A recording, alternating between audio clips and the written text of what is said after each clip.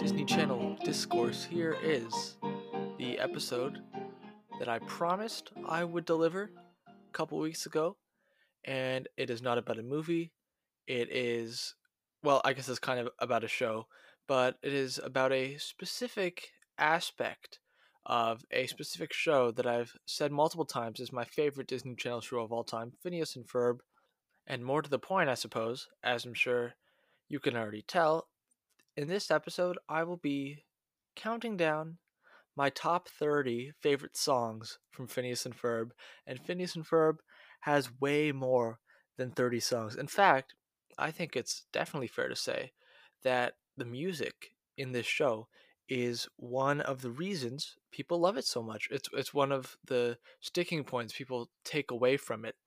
And I've asked myself the question a couple times, why does everyone love Phineas and Ferb music so much? And I think what I've gathered is you might have heard this saying before. It goes, happiness equals reality minus expectation. And when you have a Disney Channel cartoon that's very formulaic, I guess you could say, formulaic but intricate, as I kind of pointed out a couple episodes ago in my Phineas and Ferb Gravity Falls episode, and then they introduce this aspect of, oh, we're gonna have a couple songs too. Expectation is very low, and any ounce of good music that you find in there is a bonus. And because it didn't have to be good, and the fact that it is good is unexpected, and that's, I think, a big part of the reason why. Because like you write a competent song, and I know that there's pretty short songs. The vast majority of these are like under 2 minutes, even shorter actually in the episode. The soundtrack versions are usually around a minute and a half, give or take a little bit.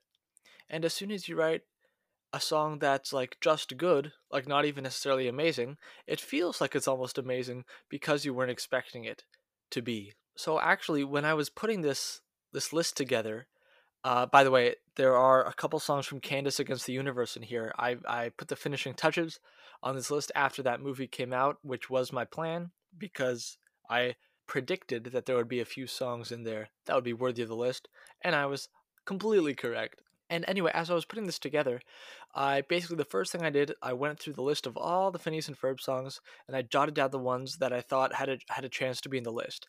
And I ended up with a list of 51. So I could have certainly expanded this into a top 50 Phineas and Ferb songs, but I figured that might take an extremely long time. So instead, what I'm going to do, those other 21 songs, I'm just going to list them for you, the honorable mentions, and these mentions are all honorable, every last one of them. First three honorable mentions are Christmas songs from the Phineas and Ferb Christmas special. First one is That Christmas Feeling, sung by Olivia Olson.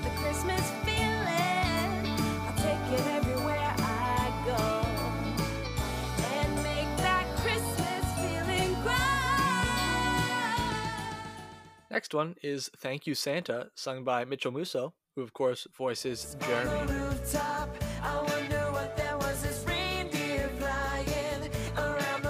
And we've also got Christmas Is Starting Now, who gonna be honest, I'm actually not sure who sings that one.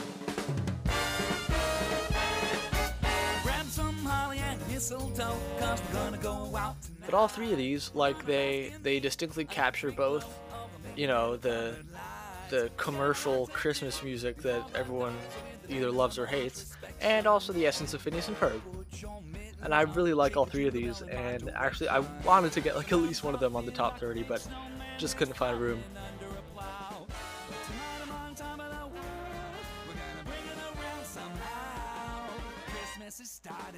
Next honorable mention, Watchin' and Waitin'.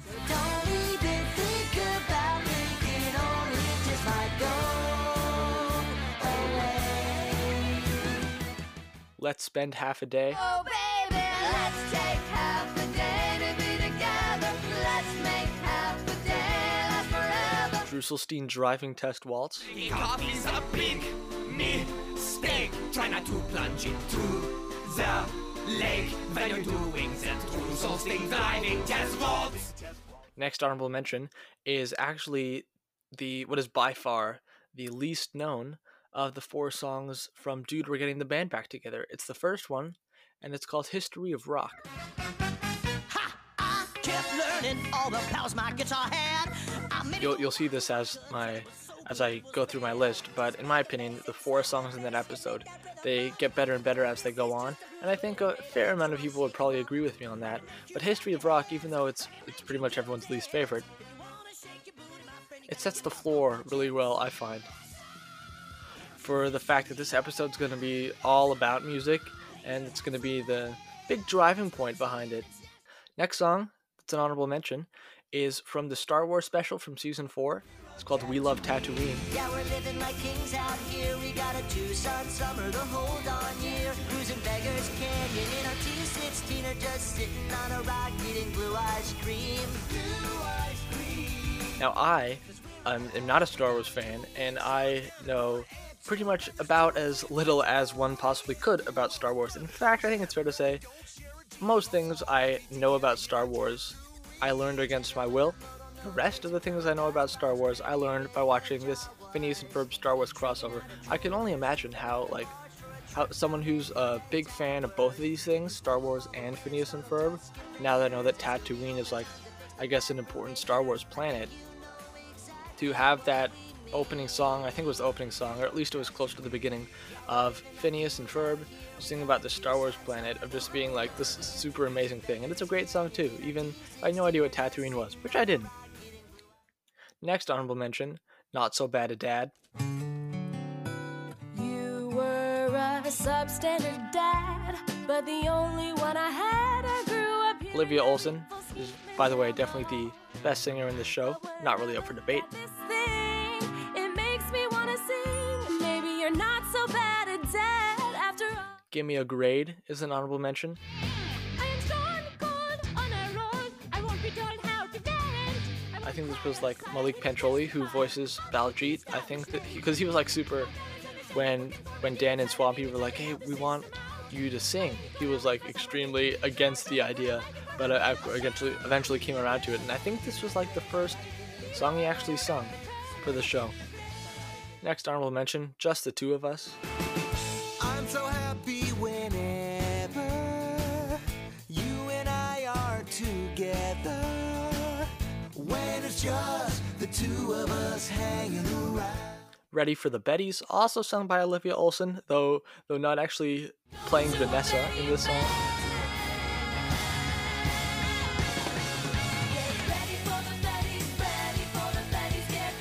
Rubber Bands, Rubber Balls from the Summer Belongs to You special. This is a fan favorite. Little Brothers from Phineas and Ferb Get Busted is an honorable mention. I kind of go back and forth on this one. I think it's definitely fair to say Overrated is applicable here. My Undead Mummy and Me, there's another honorable mention. And I noticed a little bit in later seasons, actually, as episodes open, the instrumental music from like the very beginning of the song will play, and this is great opening music, very fun. Honorable mention, I'm Lindana and I Want to Have Fun. I'm sure I'm probably in the minority by not having this in my top 30. And it was one of the very last cuts. It really was one of the very last cuts. I had it in the late 20s in some early drafts. Of course, this song was also performed by Olivia Olson. The person who voices Vanessa sang the part for Lindana. I'm sure this is kind of like relatively common knowledge at this point, but very hard to unhear. And points, of course, have to be given to this song for being the inspiration for Gitchy Gitchy Goo. Absolutely no question. Next honorable mention, Backyard Beach. Backyard beach, a backyard beach. Now things have to reach, we got a backyard beach. You can change in the broken hut, drink out of a coconut. 3 games for Carpe Diem, also an honorable mention, the closing number on Roller Coaster the Musical.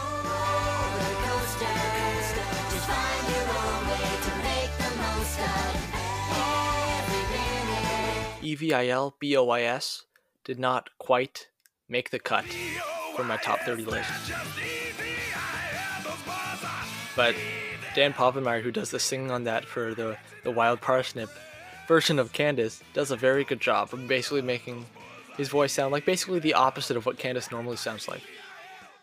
And my last cut, my number 31 song, is the final number in the series.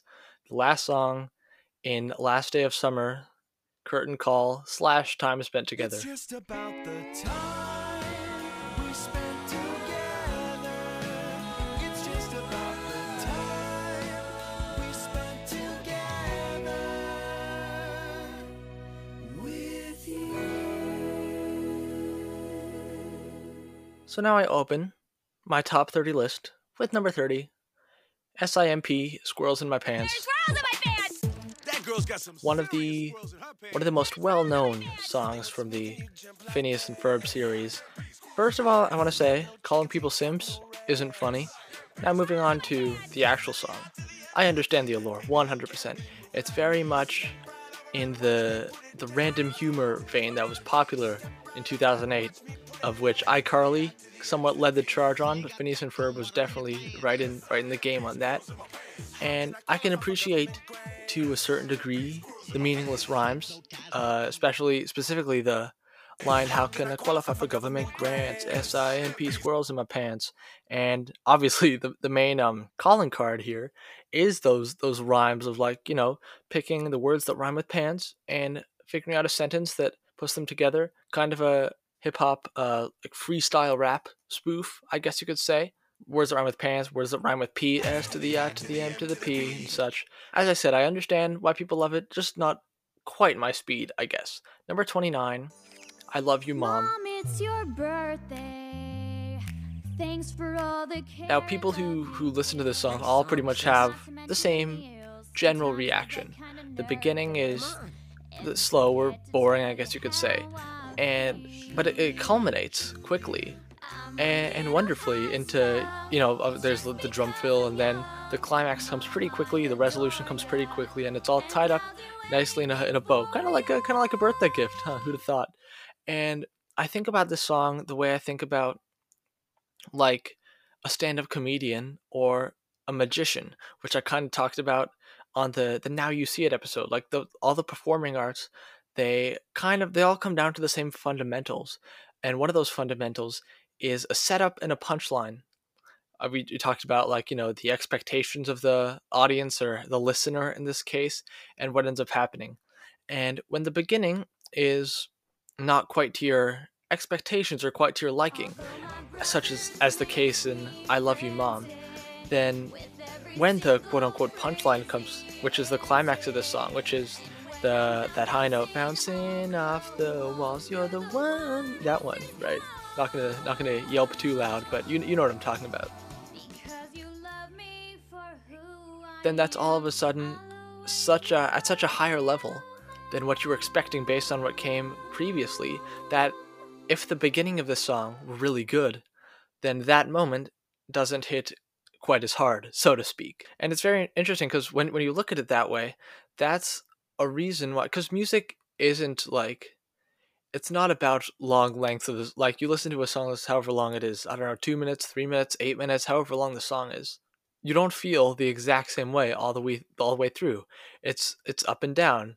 And that's one of the reasons why it's impossible to have a perfect song, because for a musical moment to be really effective and good and maybe even like give you chills, then it had to have come up from a lower level. And I Love You, Mom kind of just does that to a very high degree.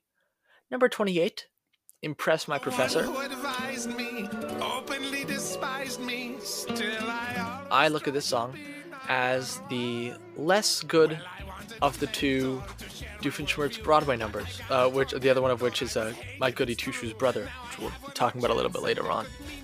They really lean in this song, really lean hard into the Broadway bit.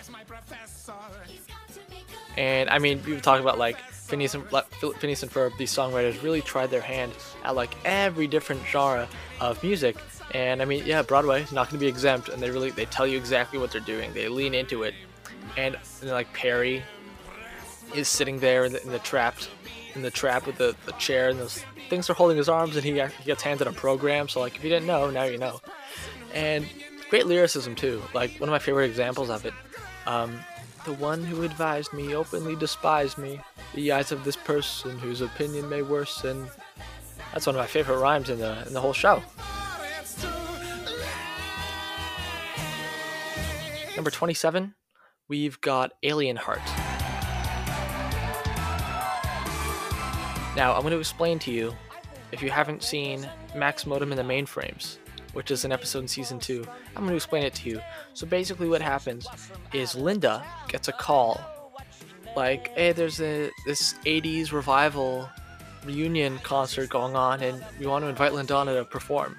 And she doesn't want to go, but Candace and the other kids convince her to go. So she decides to go, and then Lawrence is kind of sad, like, oh, I was always afraid this would happen. She's gonna meet so many interesting people, and then I'm gonna be too boring for her. So Phineas and Ferb decide to turn Lawrence into Max Modem, which is a has-been from the 80s that they invented. And then he goes to this 80s reunion, and he just pretends like he belongs there, and everyone's like, oh yeah, Max Modem, I know him, even though he never existed. And this is the song they perform. And Richard O'Brien is singing, who's the one who does voice Lawrence. Absolutely fantastic to see him doing his own singing part, even though he's not the greatest singer in the world. And I think that's part of the reason why this song is so good, is that he isn't such a great singer, because they kind of nailed that 80s safety dance trash sound. Number 26 is a song from Across the Second Dimension. It's called Brand New Reality. This song is placed perfectly in the movie.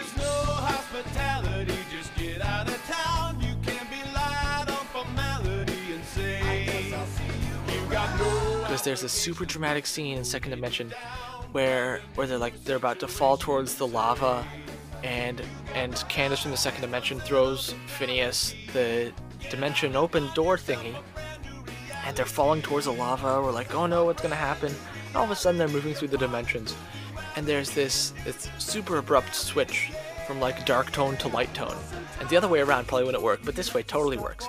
And there's the opportunity here, as they're just kind of walking through dimensions, like, this is where the wackiest ideas of the writer's imagination finally gets put to use. All this clever throwaway art, these dumb gags on display over the song. It's so groovy. There are these, like, in the verse, there are these constant key changes, like every couple bars they go, I think it's like up a tone and a half or something, or down a tone and a half.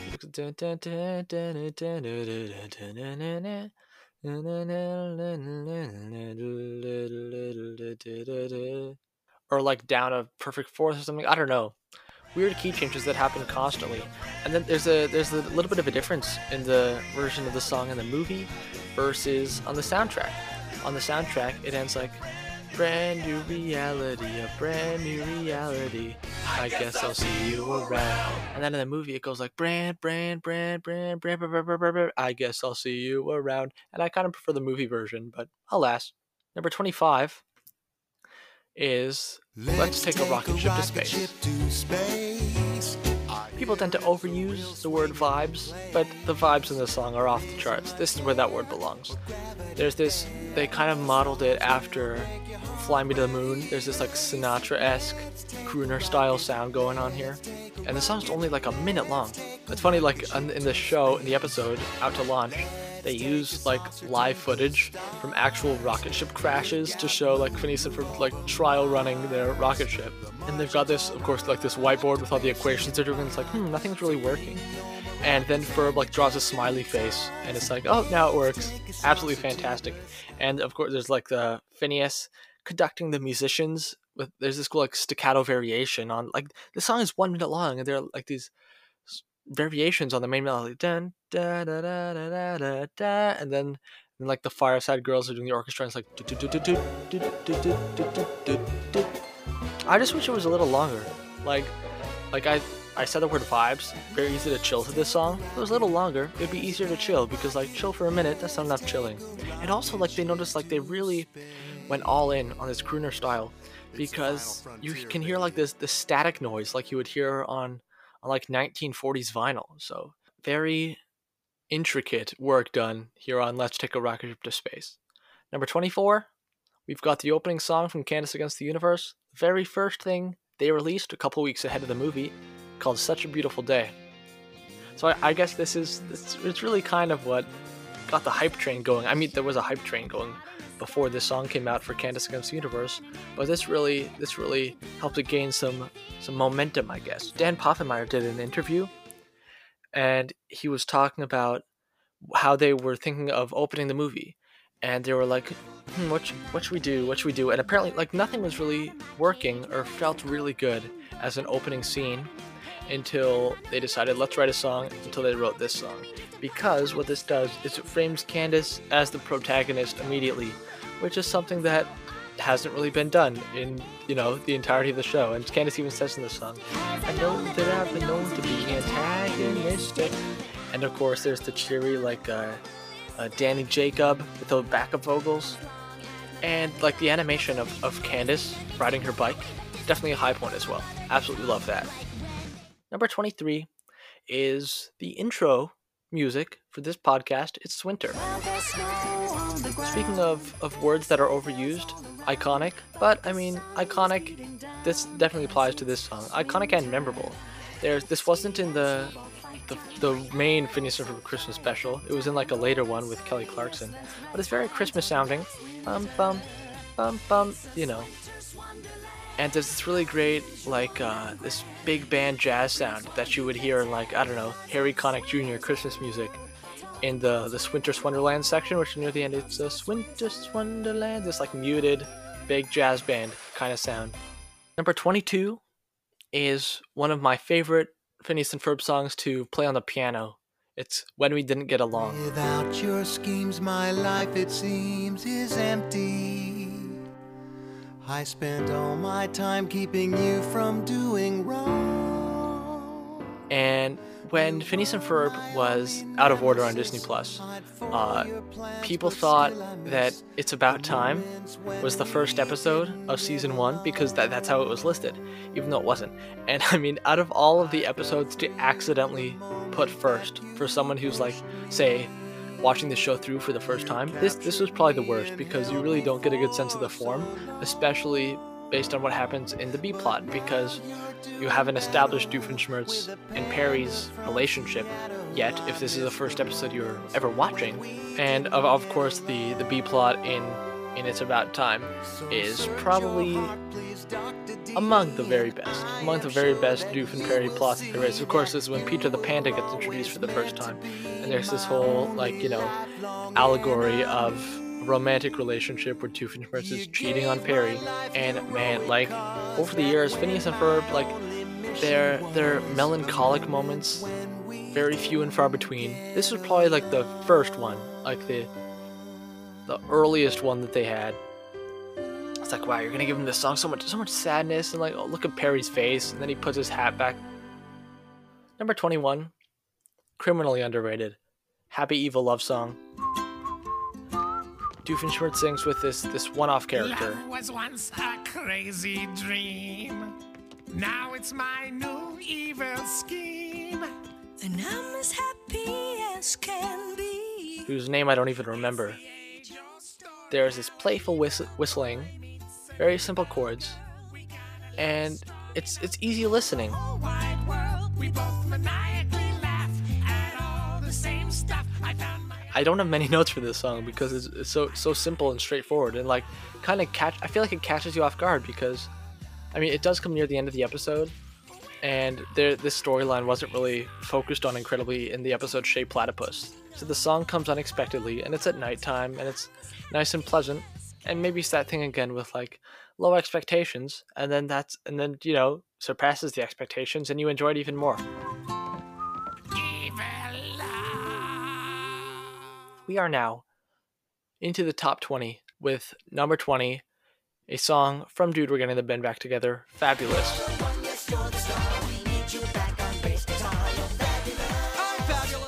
This is a love letter to bassists, as it's been so eloquently put. And funnily enough, there's no bass in this song. I'm not sure if that was intentional, probably was.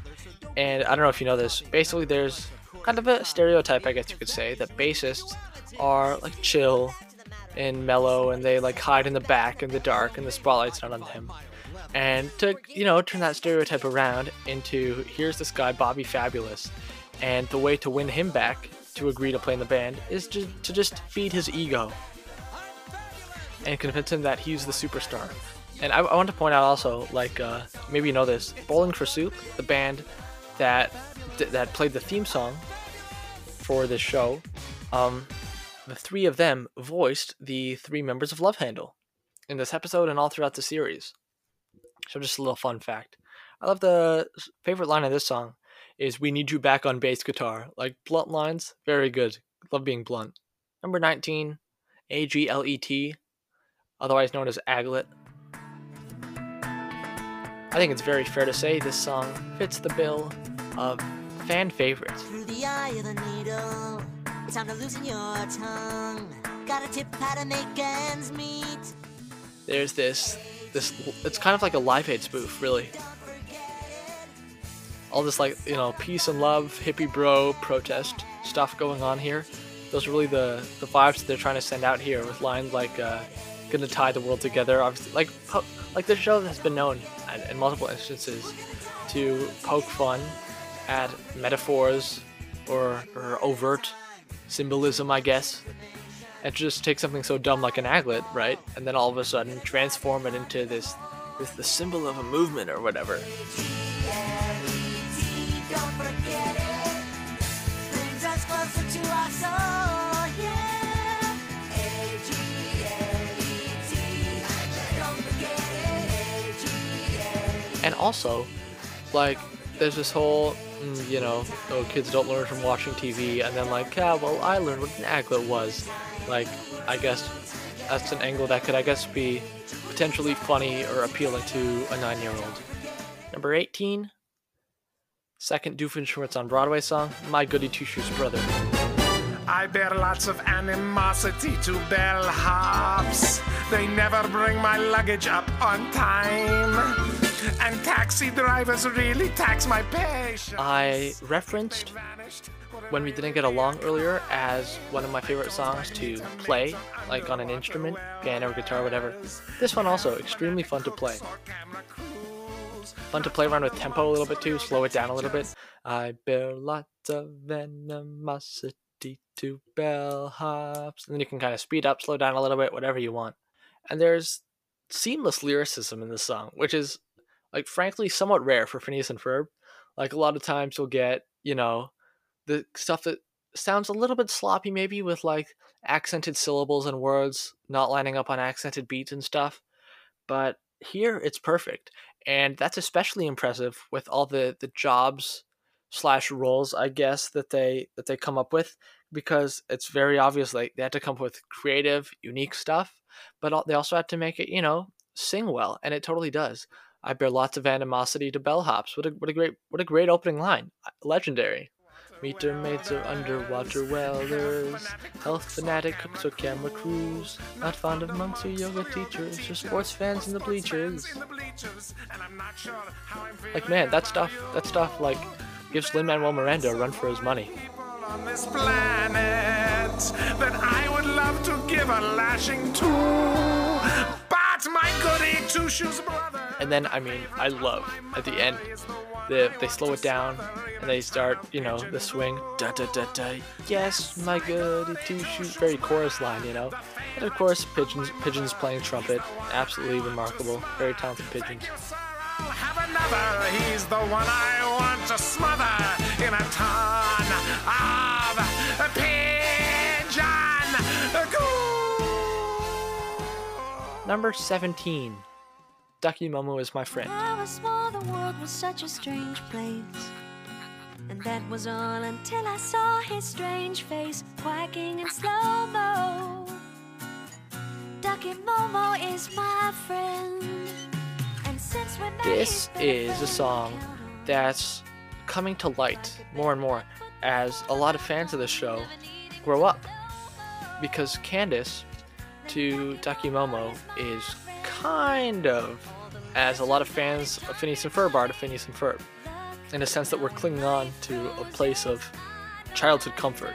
It's a little different, I suppose, since Ducky Momo appears to be purely a little kids thing, whilst Phineas and Ferb has a much wider target audience, but I think the point still kind of stands. And also there's the fact that Candace's love for Ducky Momo, at least in this episode, seems to focus on collecting memorabilia now, rather than the actual show or movies or whatever it is. Now, I talked about seamless lyricism in Goody Two-Shoes Brother. Not much seamless lyricism going on here. One prime example of that is Never Needed to Know Mo. And there's also, like, after the bridge, there's this really awkward key change. Like going up the full tone there, kind of, like, it sounds good after you get used to it. But the change to go up, like, get down, I know how to duck. It's kind of strange. Very weird and awkward. But to me, these flaws that stand out are balanced out by the emotional longing kind of sound. Actually, there's a video, like if you go on YouTube and look for Ducky Momo Is My Friend, it's going to be like one of the first 3 suggested, which is this song of this scene from Nerds of a Feather. And on the bottom corner, there's like a countdown to the premiere of Camp Rock 2. Because I guess that video was taken the day Camp Rock 2 was premiering in 2010. And I think like people were talking in the comments about like there's this 2010 Disney Channel smell of like Phineas and Ferb, the Camp Rock 2 thing in the corner, and like whatever the frame dimensions or something, and that kind of nostalgia, I guess, is not a word I like to say, but it kind of really, like, all those things kind of send you back 10 years ago, which is, interestingly enough, kind of what Ducky Momo Is My Friend is all about. Number 16 is what I think of as the jacked up I Love You Mom, and it's Come Home Perry. Perry, you know you are a boy's best friend. You're more than just a passing trend. You're like a treat from a candy store. And I call this the jacked up I Love You Mom because, in a sense, it focuses on the setup and punchline for the big tear duct moment. Of course, there's this, the homage to the Beatles rooftop concert, and there's this it is kind of Beatles sounding a little bit, especially like at the climax, Perry, come home, and then there's like this little guitar lick that sounds a lot like the kind of thing George Harrison would play. And also, just like in I Love You Mom, the Fireside Girls are singing in the animation, but it's very clearly like Danny Jacobs' voice layered over himself a few times. I absolutely love it. And like, I wonder if they kind of like, I don't know, like, I don't want to say dumbed down, but it very much does sound like childish lyrics. Things like, love you more than bugs and snakes, like a treat at the candy store. And I think it's kind of funny to think of this as like Phineas and Ferb's attempt at mature lyrics in comparison to the nonsensical Get You Goo. I just know, like, I'm pretty sure these are like the only 2 songs that are canonically written by Phineas and Ferb, Get You Goo and Come On Perry. So to compare those two, a lot of fun. And then of course Candace, comes out, I guess, and improvised singing I'll Change My Name to Larry, and then like that's and everything, like confetti falls, all that stuff. But the emotional tension, like the climax, the punchline I was talking about before, it erupts in the Perry Come Home when like the bass line is walking down from C to B to A to G to wait, my voice can't go that low, but it goes to G to the F sharp to the F. And when it hits that A is when Candace hits the higher A, and home, Perry, come home, na na na. It mirrors what's going on in the bass line, and it's like the singing is going up as the bass line's going down, and then they kind of start going down together, and there's this like contrast that's then resolved in being not a contrast anymore. And that's one of the ways that the tension is kind of created here. Number 15 is My Nemesis, which is quite exactly the fun version of When We Didn't Get Along. Both, of course, in the same episode. Very short song, not at all unusual. Very crisp harmonies. Sit alone doing evil all day, but now I think that someone's gonna get in my way. Yeah, there's someone in my life that doesn't want me to exist. And the focus here, the fun and good side of Doof and Perry's relationship. The focus is on happiness and cheer. And because this episode maybe is the first instance of placing this really heavy emphasis on the fact that Perry and Doof really like each other, which over the course of the seasons evolves into a given. Like, oh, we all know this. We all know they love each other, and it's not something that has to be emphasized anymore. And this was the first time they really did emphasize it. It's an earworm, suitably, I guess. Like, you hear it once, of course, you hear it the rest of the day, because it's very much like there's Perry in the back of my mind, here he comes kind of deal going on. My 14th favorite Phineas and Ferb song is one of a few Mitchell Musso songs. One of them is Thank You Santa. One of them is Set the Record Straight. This one is Do Nothing Day. Beautiful, kind and gentle, and loving and softness and sweetness and candy and gum. Peppermint. It is in stark contrast, this episode, to all the other days in which Phineas and Ferb don't do nothing and instead do something. And I gotta say, seeing these kids who can't ever seem to get enough work in, seeing them take a healthy, well-deserved rest is very good. Very good to see. And obviously, like, the song starts with this like kind of making fun of. I don't even know what it's making fun of. It's just like, let's think of all the things that children may associate with happiness and calmness. And the opening line, beautiful, kind and gentle, and loving and softness and sweetness and candy and gum. And that kind of really sets the tone. Let's just be happy for a minute and a half. And there's this really sweet ending where you think they're gonna, because at this point Candace joins in, Ashley Tisdale, I guess, and you think they're gonna go, I do nothing day, like FEDC. But what they do instead is they gloss over the D. It just goes day. I do nothing day. And I love that very much because it's this very, like, this sense of, like, instead of, like, slowly walking down towards your obvious destination, they're going right from the E to the C, just kind of like, going right over the D. Kind of, I don't know, it makes me feel like kind of how you would feel of, like, plopping down on a couch or, like, into a seat after a long day of being tired. If you're like, yeah, let's go rest. We could sing that D, but what's the need? We might as well just, not do that because we're trying to do as little as possible. All right, now is when we are really starting to get into the elite with my number 13 song, City of Love.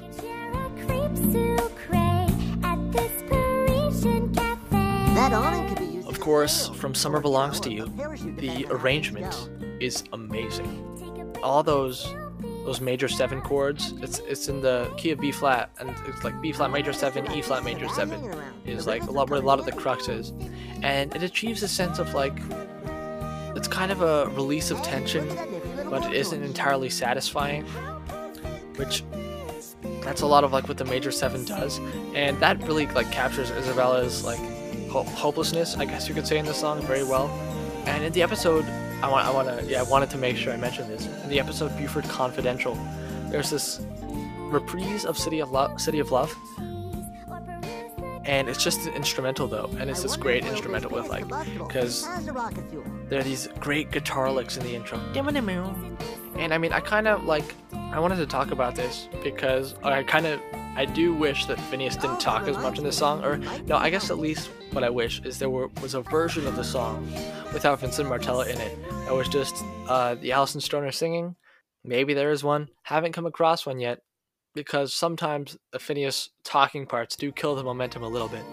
And it ends the song with that up and down between the tonic and the note right below the tonic, which is the 1 and the 7. And as I kind of said before, that major 7 thing is kind of like, oh, we could resolve, but, like, we kind of did resolve, but it isn't exactly quite perfect. Once again, I want to mention, like, the lead guitar track on this song. Probably my favorite part. So silky and smooth, man. So good. Number 12, Disco Miniature Golfing Queen.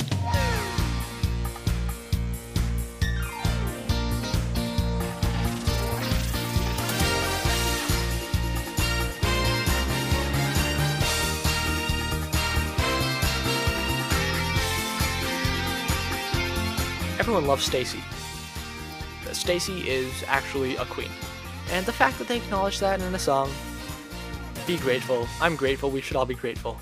There's this cool homage to disco music with the intro that's like half the length of the song. You know, disco music, especially like, you know, a lot of music in the 80s had like super long intros.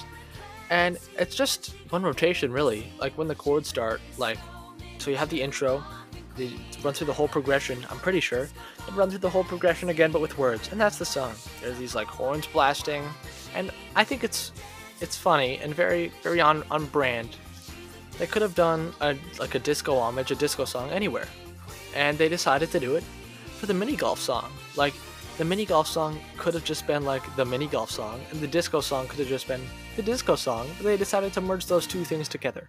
And it's a great testament that they had these two separate ideas that could have been fine by themselves, and they had the vision to put them together to turning into something truly special and unique, which is Disco Miniature Golfing Queen. By the way, the connection to Dancing Queen is not at all lost on me. Number 11 is the Perry the Platypus theme.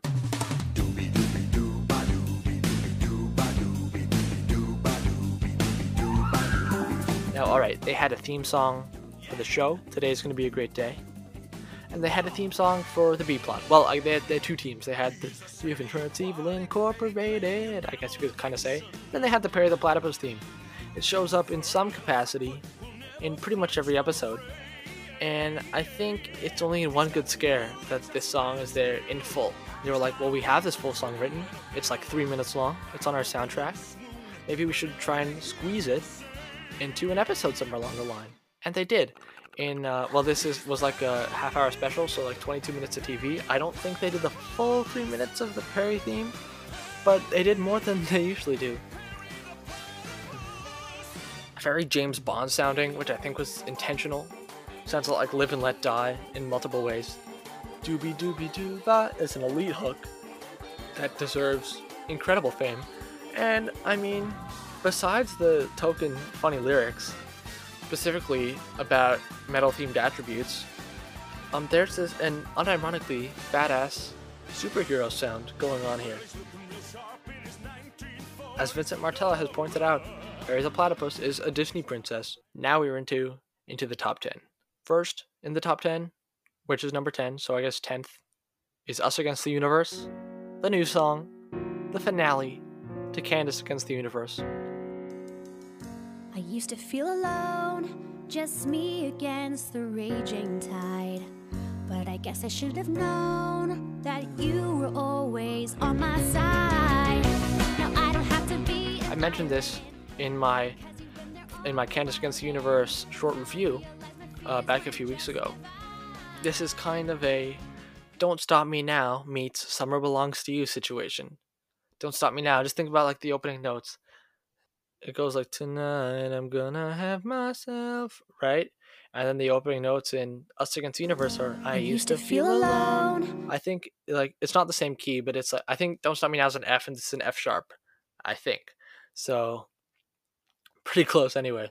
So, and then Summer Belongs to You, of course, like it's got the same tempo and like very much the same vibe,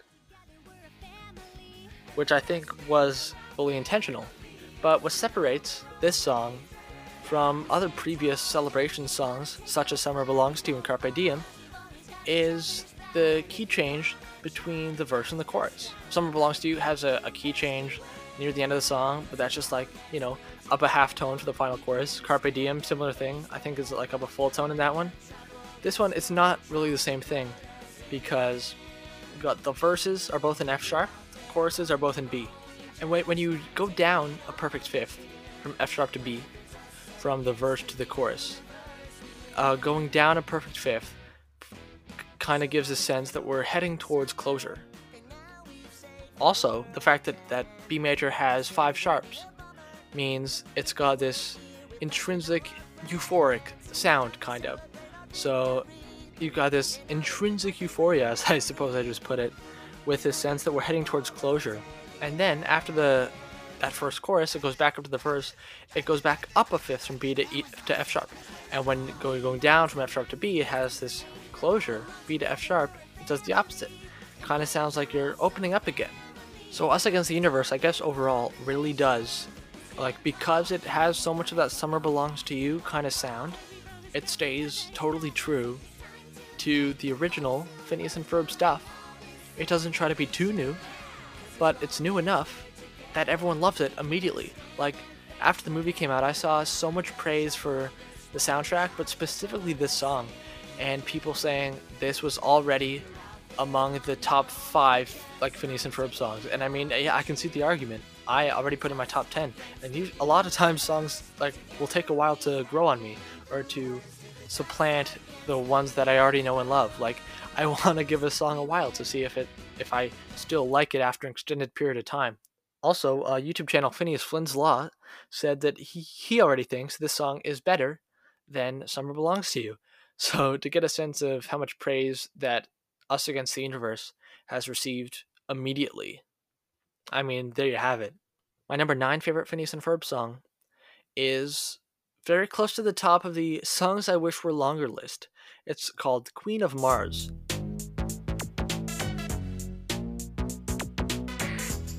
I'm going to explain the context of this episode. You've probably seen it, it's a pretty popular episode. But basically, Baljeet, with the help of Phineas and Ferb, builds a portal to Mars for a science fair. And Candace walks through it and gets transported to Mars, where all the Martians crown her the queen. And the reason she's so happy about this is because earlier in the day, none of her friends were answering her phone calls. Jeremy, Stacy, Jenny, no one was picking up. So she was like, all my friends, they don't like me anymore, getting very self-conscious.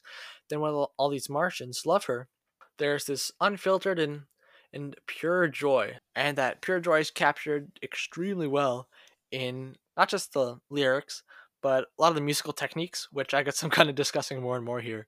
First of all, there are no minor chords in the whole song, which is very rare to find. Like, there are 4 chords. It is E to A to F sharp to B, all major chords. And it's this very, jumpy, happy kind of sound. And also there's, like, heading into the chorus, Ashley Tisdale has this, like, octave jump. Now I'm the queen of Mars, I was invisible on Earth. It only took and a lot of joy kind of shines through in that big climb. And Ashley Tisdale, like, if I want to praise singing performances, this might be like her best one in the entire Phineas and Ferb catalog, because a lot of times it can be very hard to portray happiness really well with singing. Like, everyone's always, singing sad songs and stuff, but actually sounding really happy in a happy song, kind of a bit of a challenge. So being able to sing like it only took a magic portal to Mars with a smile on your face and have that really shine through. Very impressive. And of course, there's this very iconic, like, choppy dancing animation going on with, like, Candace and the Martians kind of just like boop, boop, boop, back and forth a little bit. Number 8, from Across the Second Dimension, is a song that's gained a lot of admiration recently. Summer, Where Do We Begin? People have called it the encapsulation of the show. I think it's fair. Maybe not exactly the one I'd pick as an encapsulation of the show, because there's this kind of, like, bittersweetness and sensitivity and delicacy in this song. Because, like, Second Dimension it's pretty somber toned, if we're being honest. Like, I guess if I'm going to talk about Across the Second Dimension a little bit here, we assume the Second Dimension versions of Phineas, Ferb, all the other kids would have been just like Phineas and Ferb and all the other kids if they weren't living under an oppressor. In a sense, I guess I won't get into it too much today, but I feel as though Second Dimension is the cartoon characters coming into the real world. The Second Dimension being our real world, and them witnessing firsthand how bad it is. That's why Second Dimension Doofenshmirtz reigns over. In the real world, someone with money and shrewdness could very feasibly seize power and oppress people. Compare that to a cartoon world where he doesn't, because he's a cartoon. And all that kind of sadness and drama, that's where the vulnerability comes in that song of this kind of like this empathy Phineas and Ferb have of like, yeah, sure, they're singing about how many great times they've had in their summer, but you do have to balance that ever so slightly with the fact that you're singing to these sad boys who haven't ever experienced that before. You've got this progression. It's in the key of C, and the E minor chord is pretty prominent, which is the 3 chord, and it's a very vulnerable sounding chord. And it comes up a lot in the song. There's this kind of tension and release with it, with this acknowledgement of the terrible world that Phineas and Ferb are visiting, and this shining light that is their own experience of summer. You do see that also after they like break into their own theme song, and then there's the maybe we're going a bit too fast, and they kind of like really quiet it down for a second and say we've got to be super delicate and gentle with how we sing this song to these people, because total happiness and joy like we experience in this cartoon world isn't at all relatable for these people in the real world. I tried to be clear. I really hope that made sense. Number 7, Emmy nominated for Outstanding Original Music and Lyrics, lost to I'm Fucking Matt Damon from Jimmy Kimmel. We've got Ain't Got Rhythm. You keep saying that you don't have rhythm, but listen what you're doing right there. With that stamp and a book, you got a real nice hook. Sounds to me like you got rhythm to spare. I have no idea what you're talking about. I've got as much rhythm as that chair. What happened to me was a tragedy, but I don't have to be a Crisp millionaire. and clean, clear and concise and correct. The 5 C's. Actually, I took a writing news class last semester, and they talked about the 3 C's: clear, concise, and correct. I added crisp and clean when speaking about this song, Ain't Got Rhythm. The percussion tracks rightfully shine through, from the rulers and the books to the drum fill, the famous drum fill when Phineas sings. But your legs got funky syncopation. That's where the punchline is of this song, is that drum fill on syncopation, and the climbing towards this punchline is much more direct and much more obvious that we are heading in a specific direction, whereas the punchlines in Come On Perry or I Love You Mom are a little bit more surprising. This one, we can feel it coming. And just want to point out, when Phineas says laying down some funky syncopation, there is no syncopation in this song on the drumming. Everything happens on the beats. And they use this borrow chord technique, where basically, like, I'm not sure what key this is in. I think it's in E, I want to say, or A. Either way, so let's say it's in A. The progression is like A, C, D, A, all major chords. And C major isn't in the key of A.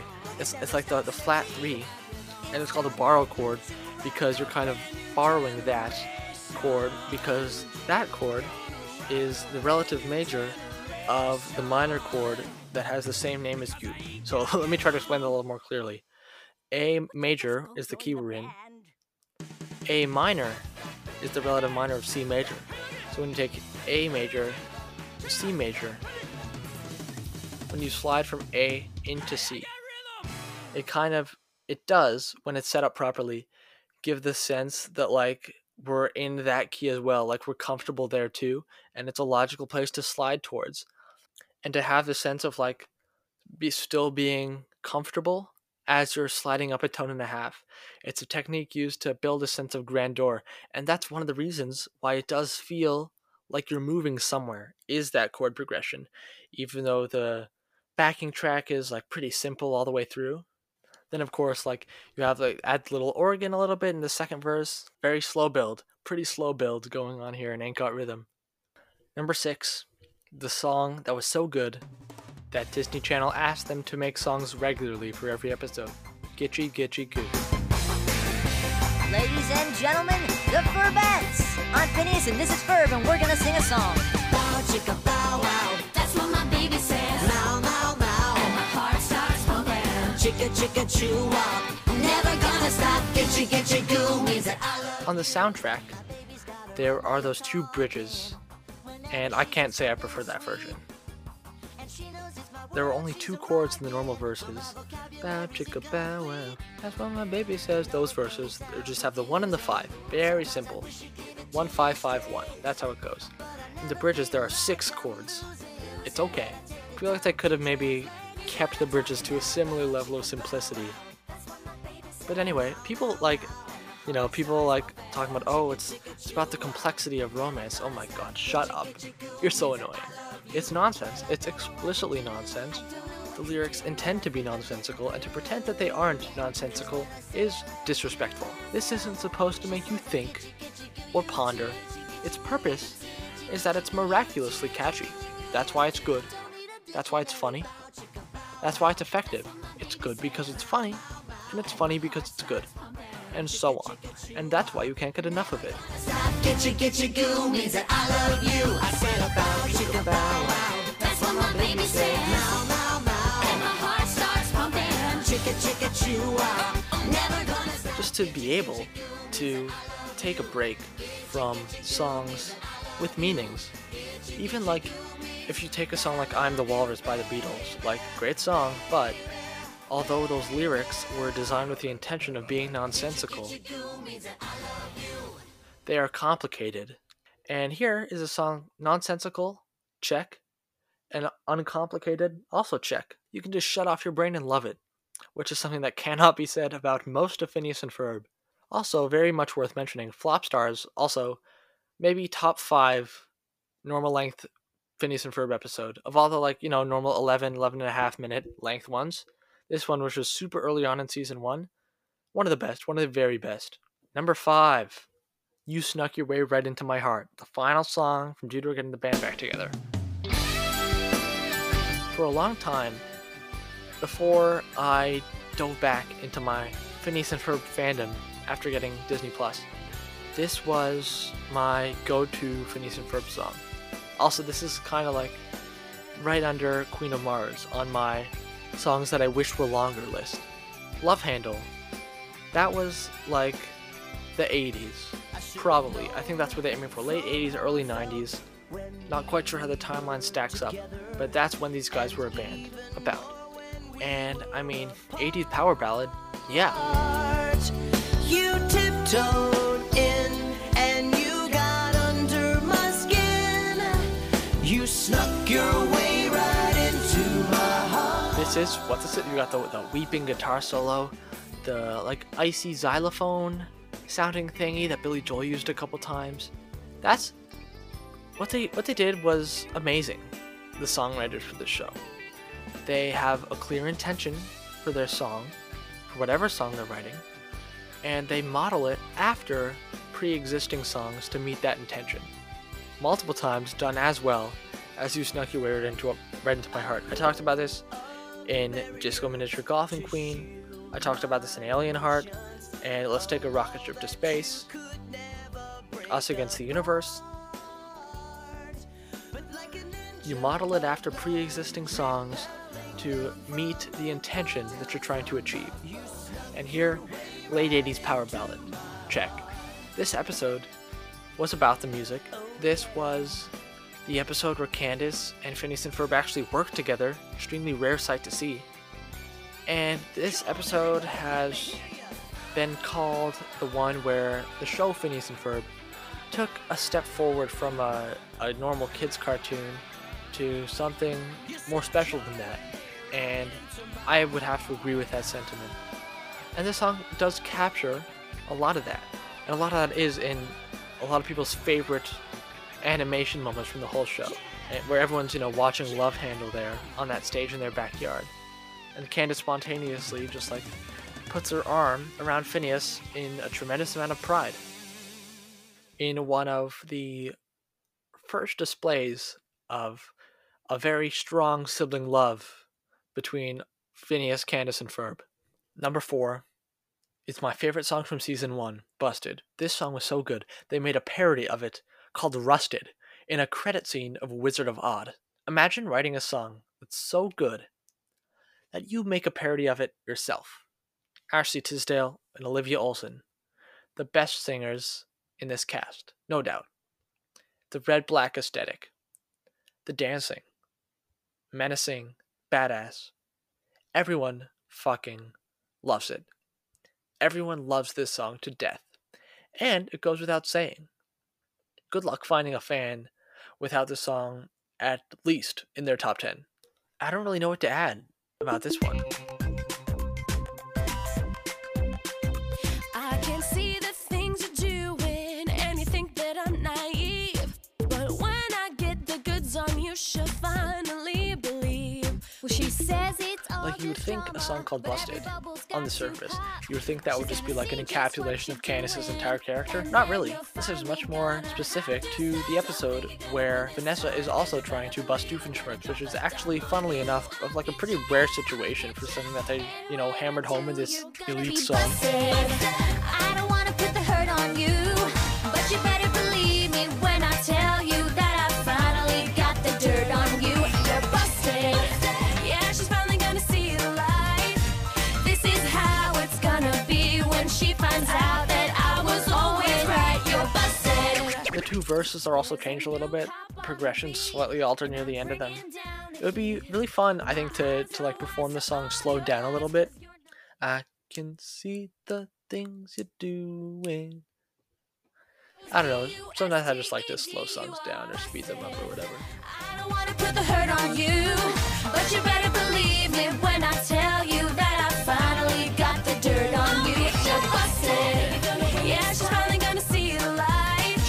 This is how it's gonna be when she finds out that I was always right. You're busted. Number 3. From across the second dimension, brand new best friend. Doofenshmirtz's duet with Doofenshmirtz. Does that mean you and I are exactly alike? First note, I suppose. unexpected rhymes. Always refreshing and great.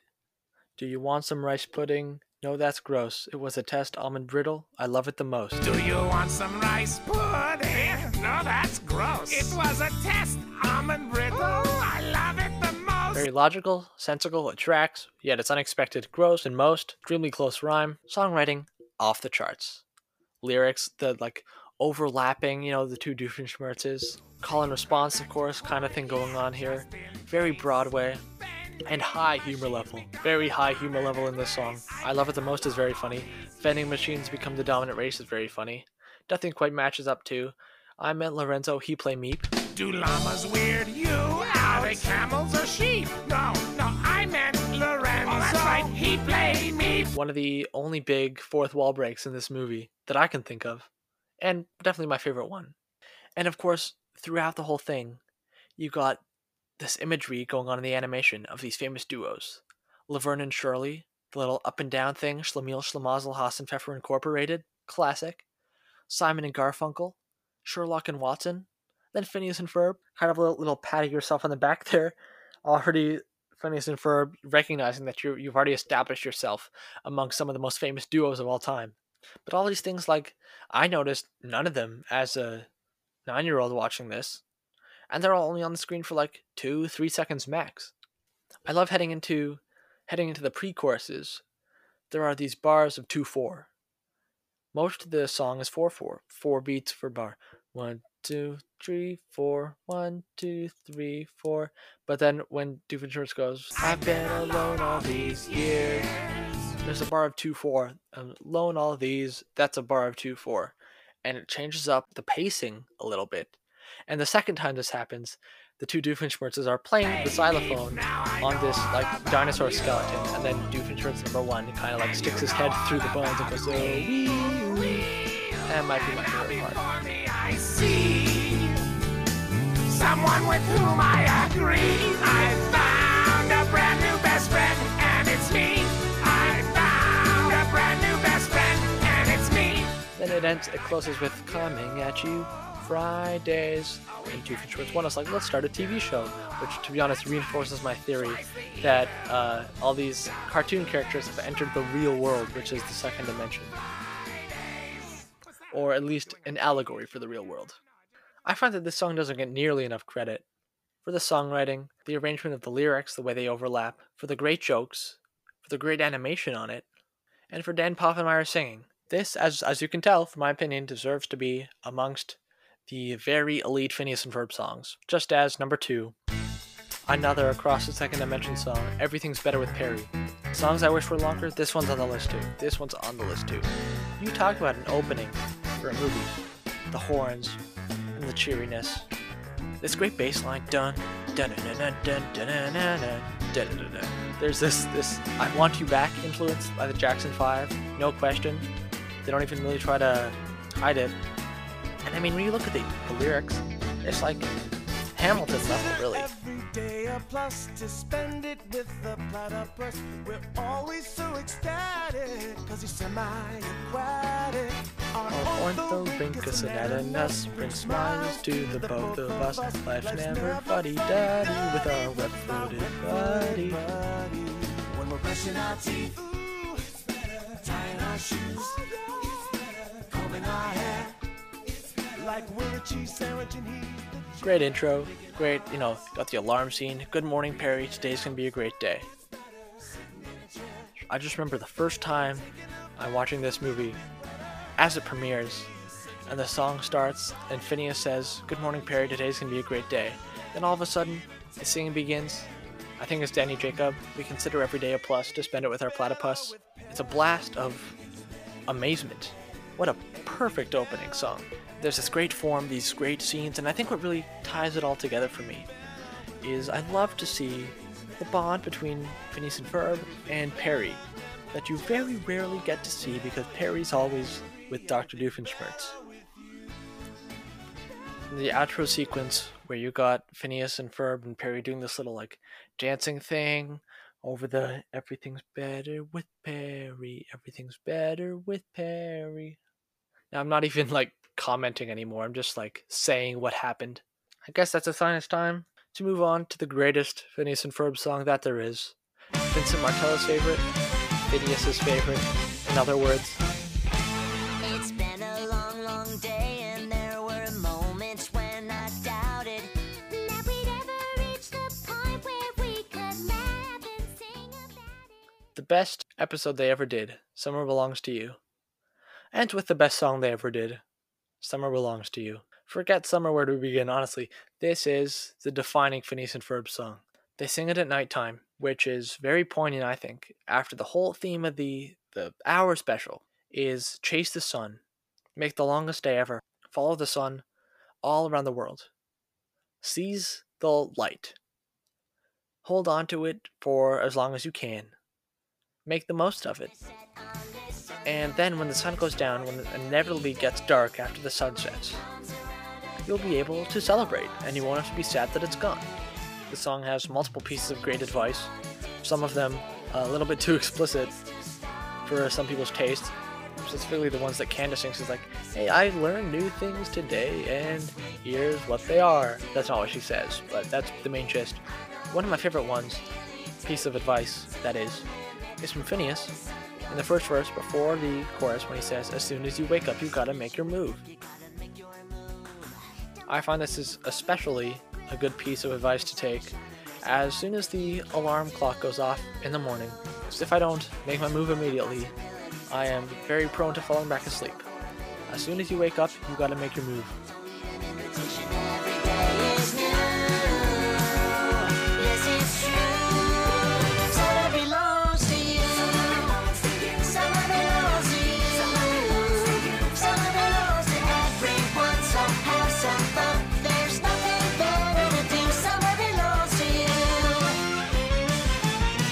Alright, I'm taking a bird. And I talked about key changes a little bit in Us Against the Universe. There's something going on here in that little advice section. As soon as you wake up, that section. Because most of the song's in D major, but there it drops to B. And it's on the F sharp major chord, which is the major 3 in this key. And what that means is you're expecting it to resolve to a minor chord, to B minor. It's the natural progression to go there. But instead it goes to a B major. There's a major chord where you would expect a minor chord. And there's a very similar effect leading into the chorus.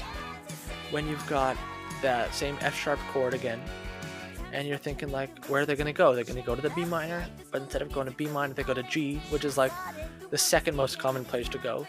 So you're climbing. So it creates like there's a lot of tension that builds there.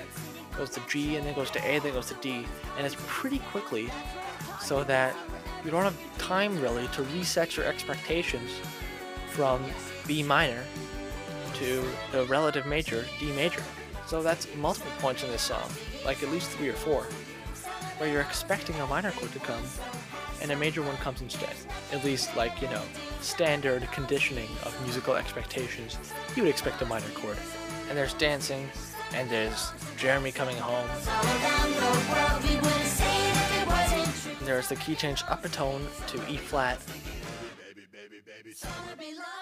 which is a little more like grandiose and classical than D. There's this constant like resistance of negativity going on in Summer Belongs to You. And I mean, if you're going to hammer home the theme of, yeah, I know we're stuck on a desert island, but maybe we can fling ourselves over the ocean with a rubber band in a massive paper airplane, or maybe we can fly over the construction site in our old bikes. If you're going to focus all episode on how you'll get there if you just believe, then this song really hits the nail on the head. I hope you enjoyed my list. I know that you disagreed with some of it. I hope you agreed with at least a little bit of it. Any opinions or glaring omissions are welcome. You can send me a DM, Disney Channel Discourse, on Instagram. You can subscribe to this podcast on Anchor or Spotify or Apple Podcasts. And speaking of Apple Podcasts, you can leave me a pleasant and kind 5-star review and a message if you so desire. I'd be most grateful. So to close out this episode, it is the objectively 23rd best Phineas and Ferb song. Okay, so I was just editing this, and then I realized that I forgot Aerial Area Rug. I have no idea how I missed it. That probably wouldn't have made the top 30 list, but it's definitely an honorable mention. And honestly, like whenever anyone says, oh, name an underrated Phineas and Ferb song, like that's my go-to. I have no idea how I didn't think of that. I don't feel like downloading the MP3, but go listen to it because it's pretty good.